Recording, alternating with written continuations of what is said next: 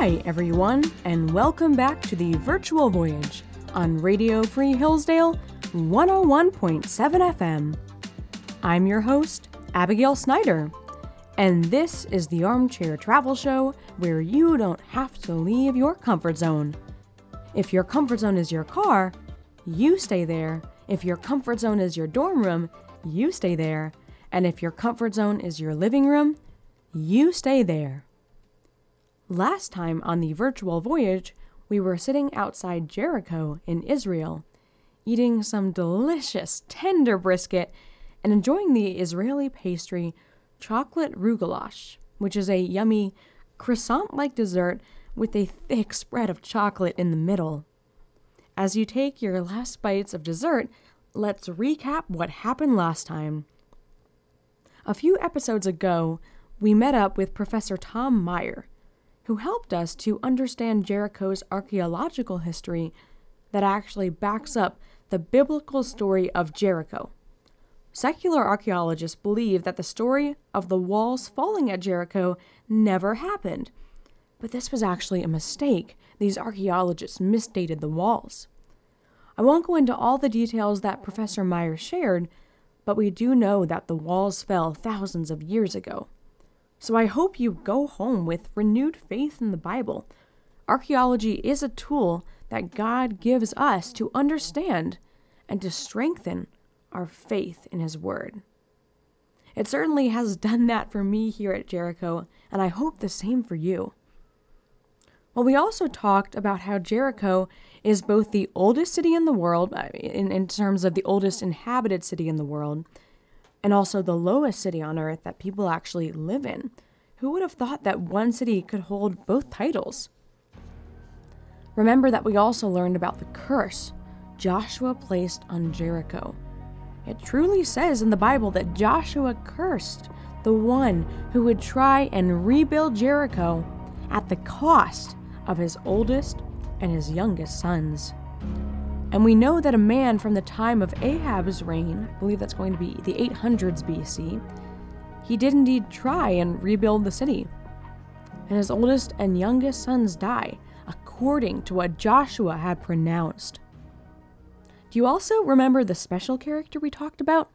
Rahab. Even though she was a prostitute, she was saved from death as she hid the Israelite spies and then had faith that the Lord is God in heaven above and on the earth below. She pleaded God's promises of faith and is even lauded in the special chapter of faith in Hebrews 11 as a woman of faith. I really do believe that she is such a key part of Jericho's story in the book of Joshua because it reminds us that God can save anyone. No sin is too bad. Rahab was a prostitute, but God saved her from destruction and then changed her.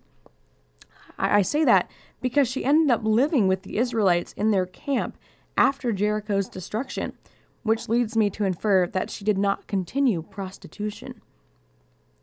We also got to see Jericho from above by heading up to the Mount of Temptation above Jericho by cable car, and I hope that you enjoyed that. There will be other neat cable car opportunities at some other stops here in Israel, so it won't be your last. Now, from that view, which was really awesome how we got to get the aerial view of Jericho, you could really see how Jericho is a tell. It rises above the ground because the layer that one people would have made at ground level originally was destroyed, and that results in another people then building on top of that. And that process continued, and that just made Jericho higher and higher with each successive conquering. And that's why tells look to rise a bit if you look at them from above. Well, now that we've all enjoyed some amazing food, let's head on to our next stop here on the Virtual Voyage on Radio Free Hillsdale 101.7 FM. We're just going to head across the street to a little-known place. I know, your stomachs are full of some amazing food, and it's around 1 p.m. here in Israel, so that's the perfect time for a nap. Trust me, I'm an expert in 1 p.m. naps. For all 3 of my semesters at college, I've had a 1 p.m. class, and that class Even though the 1 p.m. classes have been really interesting, it's always a struggle to stay awake because you've just eaten and all you want to do is sleep.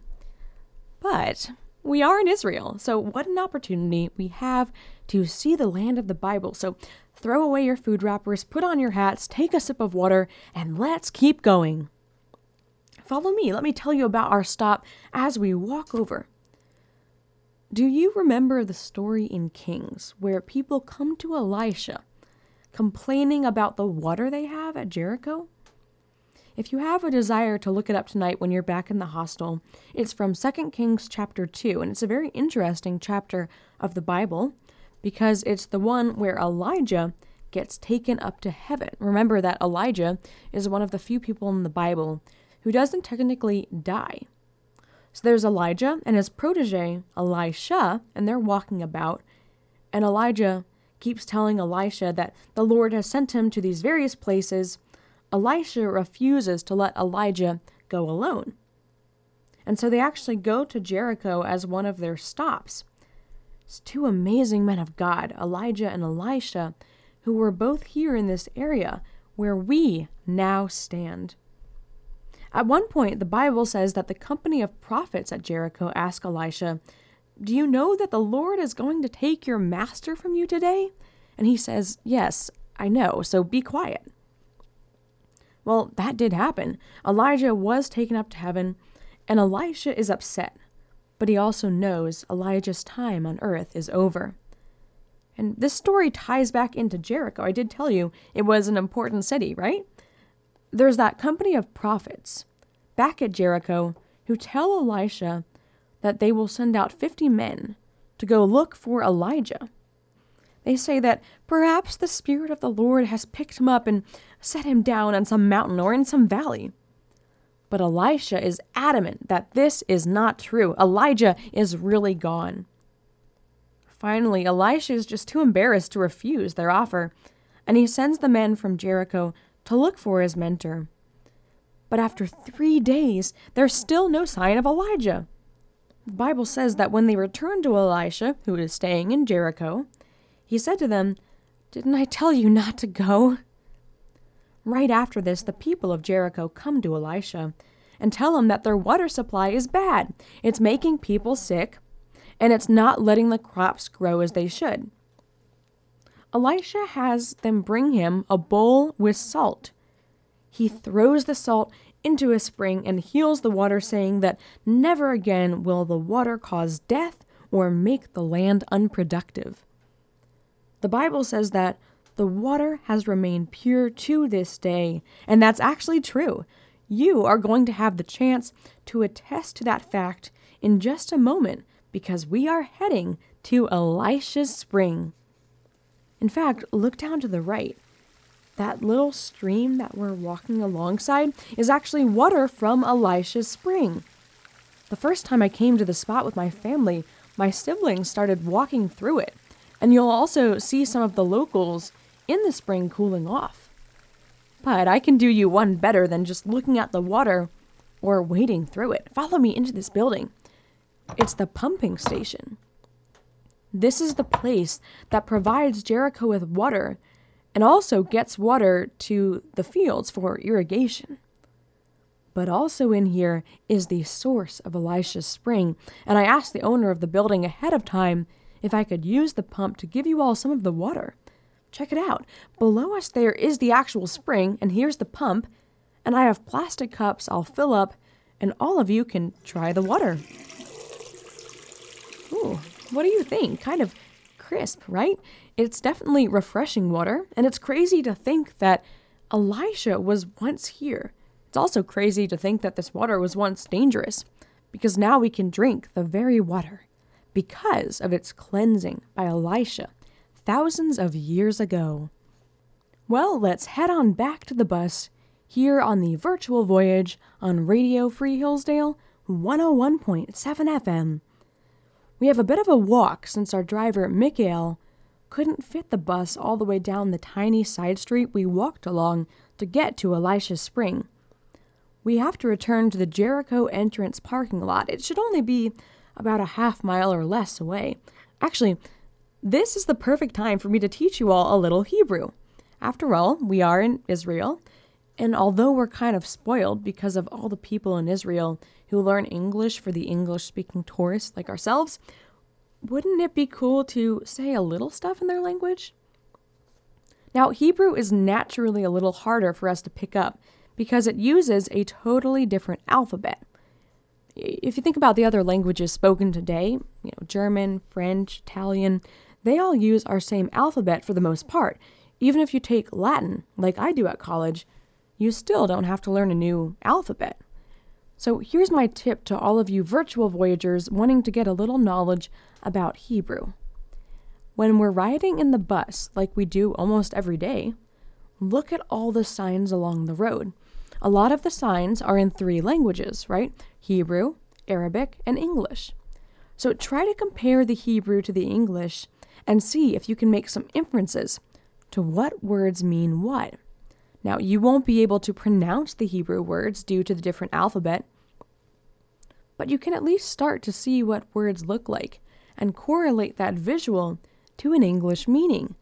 I think it would also be fun for us to start learning the alphabet together soon, so we should plan on that. But one of the really cool things about languages that has always fascinated me is that they are a way of communication that involves, at the beginning at least, copying others. Think about babies. Do they really know what they're saying? No. But they realize that stringing together words actually lets them communicate. Certain patterns of words like, I want food, result in an adult who can comprehend the meaning to act on what they've just said. Babies don't comprehend the full meaning of the subject, the verb, and the direct object. They're just following a pattern. And that's how they start to use language. So we can, act like a baby with Hebrew. And I'll share some phrases with you, and you just have to trust that they actually correlate to a specific meaning because you aren't able to comprehend the Hebrew just yet. Speaking of comprehension, I think the best simple sentence for you all to learn is one that will let you figure out whether the person you want to communicate with can talk in English. No joke. After I learned this phrase, I was obsessed. I remember learning it one night, and the next day I was taking a walk around the old city in Jerusalem, and at one point I think I took a wrong turn, and I was just ecstatic to ask someone, Ata mavin Anglit? So if you want to ask someone if they understand English, so that you can then carry out a conversation in English with them, like I did with the man I met in the old city who helped me get righted on my path, well, here's what you'd say. For a guy, you would say, Ata mavin Anglit. Ata mavin Anglit. Now, if you were talking to a girl, you would have to say something different. At mevina Anglit? At mevina Anglit? So like some other languages, Hebrew has multiple words for you, which reflect the gender of the person you're speaking to. Both of those phrases, Ata mavin Anglit and At mevina Anglit, both mean, do you understand English? But you have to tailor it whether you're talking to a guy or a girl. So now that you know how to ask someone if they understand English, you also need to be able to interpret their response.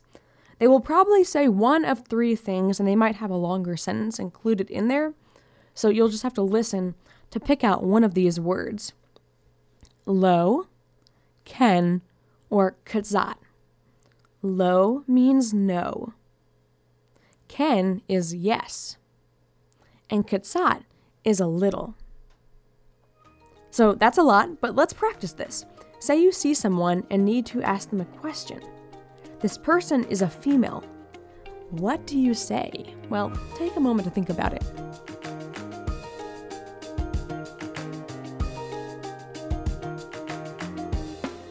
Okay, to ask a female if they understand English, you will say, At mevina Anglit?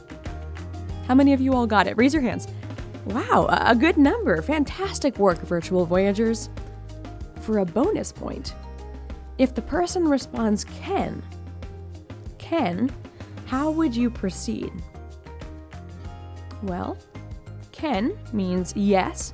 So if the person is saying that yes, they understand English, at that point it's probably best to switch to English, since otherwise you're going to be caught in a never-ending loop of asking someone if they understand English, since that's all you know how to say.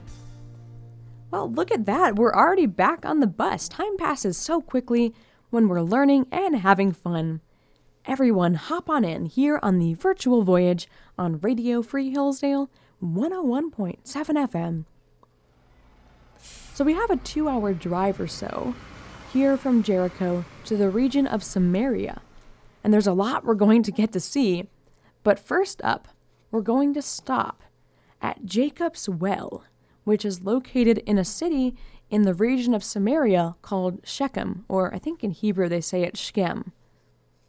We'll talk more about Shechem when we actually arrive on location. A lot happened there we'll need to discuss. But for now, let's talk about the story of the Samaritan woman and why it's so special.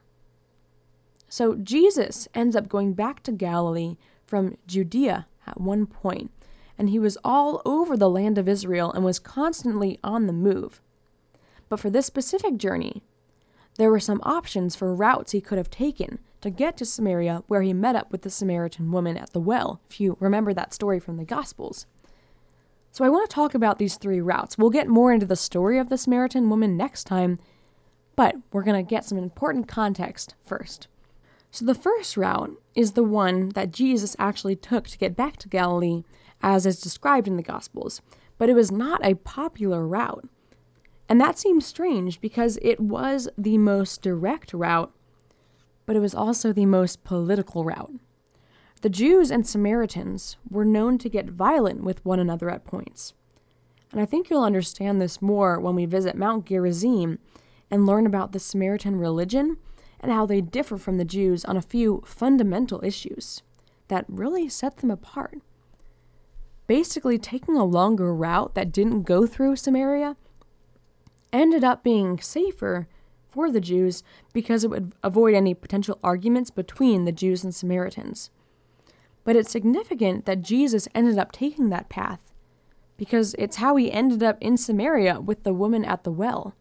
But a lot of people fail to recognize this necessary context and why it's so odd that Jesus was going through Samaria and talking with a Samaritan. The second route would have been longer by a few days, but it crossed through many Jewish communities, thus making it safer for Jews to journey through. It would have skirted around Samaria and actually crossed over the Jordan River twice. Okay, geography of Israel. This might be hard for you to picture, but Shechem is right in the middle of Israel and almost directly north of Jerusalem. Now think about this, then parallel to this straight shot of Shechem to Jerusalem is the Jordan River. So think of a line from Shechem to Jerusalem, and then think of the Jordan River being a parallel line to that. So I'm saying that instead of doing the straight shot through Shechem in Samaria, the Jews could have taken a longer path where they were just parallel, but east of that path going through Shechem. And to do this, to make this path that was a little longer but still parallel, they would have had to pass over the Jordan River twice, which, like I said, parallels this path. There's also a third route to get to Galilee in the north from Jerusalem, or Judea in the south, and this route would take you west a little bit first, in order to then parallel the Mediterranean Sea, and Israel's coast sits on this Mediterranean Sea. This also would have avoided Samaria and allowed a traveler to go on the coastal plain. The downside of this option is that it was the longest of all of the routes. So an understanding of those options will really help orient us as we look into the story of Jesus and the Samaritan woman at the well. Anyone who would have read the story in the Bible back in ancient times would have had to do a double take. This respected religious leader, Jesus, goes through this region of Samaria and stops and talks to a woman, a Samaritan nonetheless. That was just unheard of. The Jews and Samaritans hated each other. But as we know, Jesus cannot hate anyone. He wants to draw all people near to himself if they will accept him. As we'll learn next time, Jesus shows kindness to this woman who had lived a sinful life and invites her to not only continue to drink water from Jacob's well, we'll see that next time, but he also invites her to accept his gift of living water. For whoever drinks the water I give them will never thirst.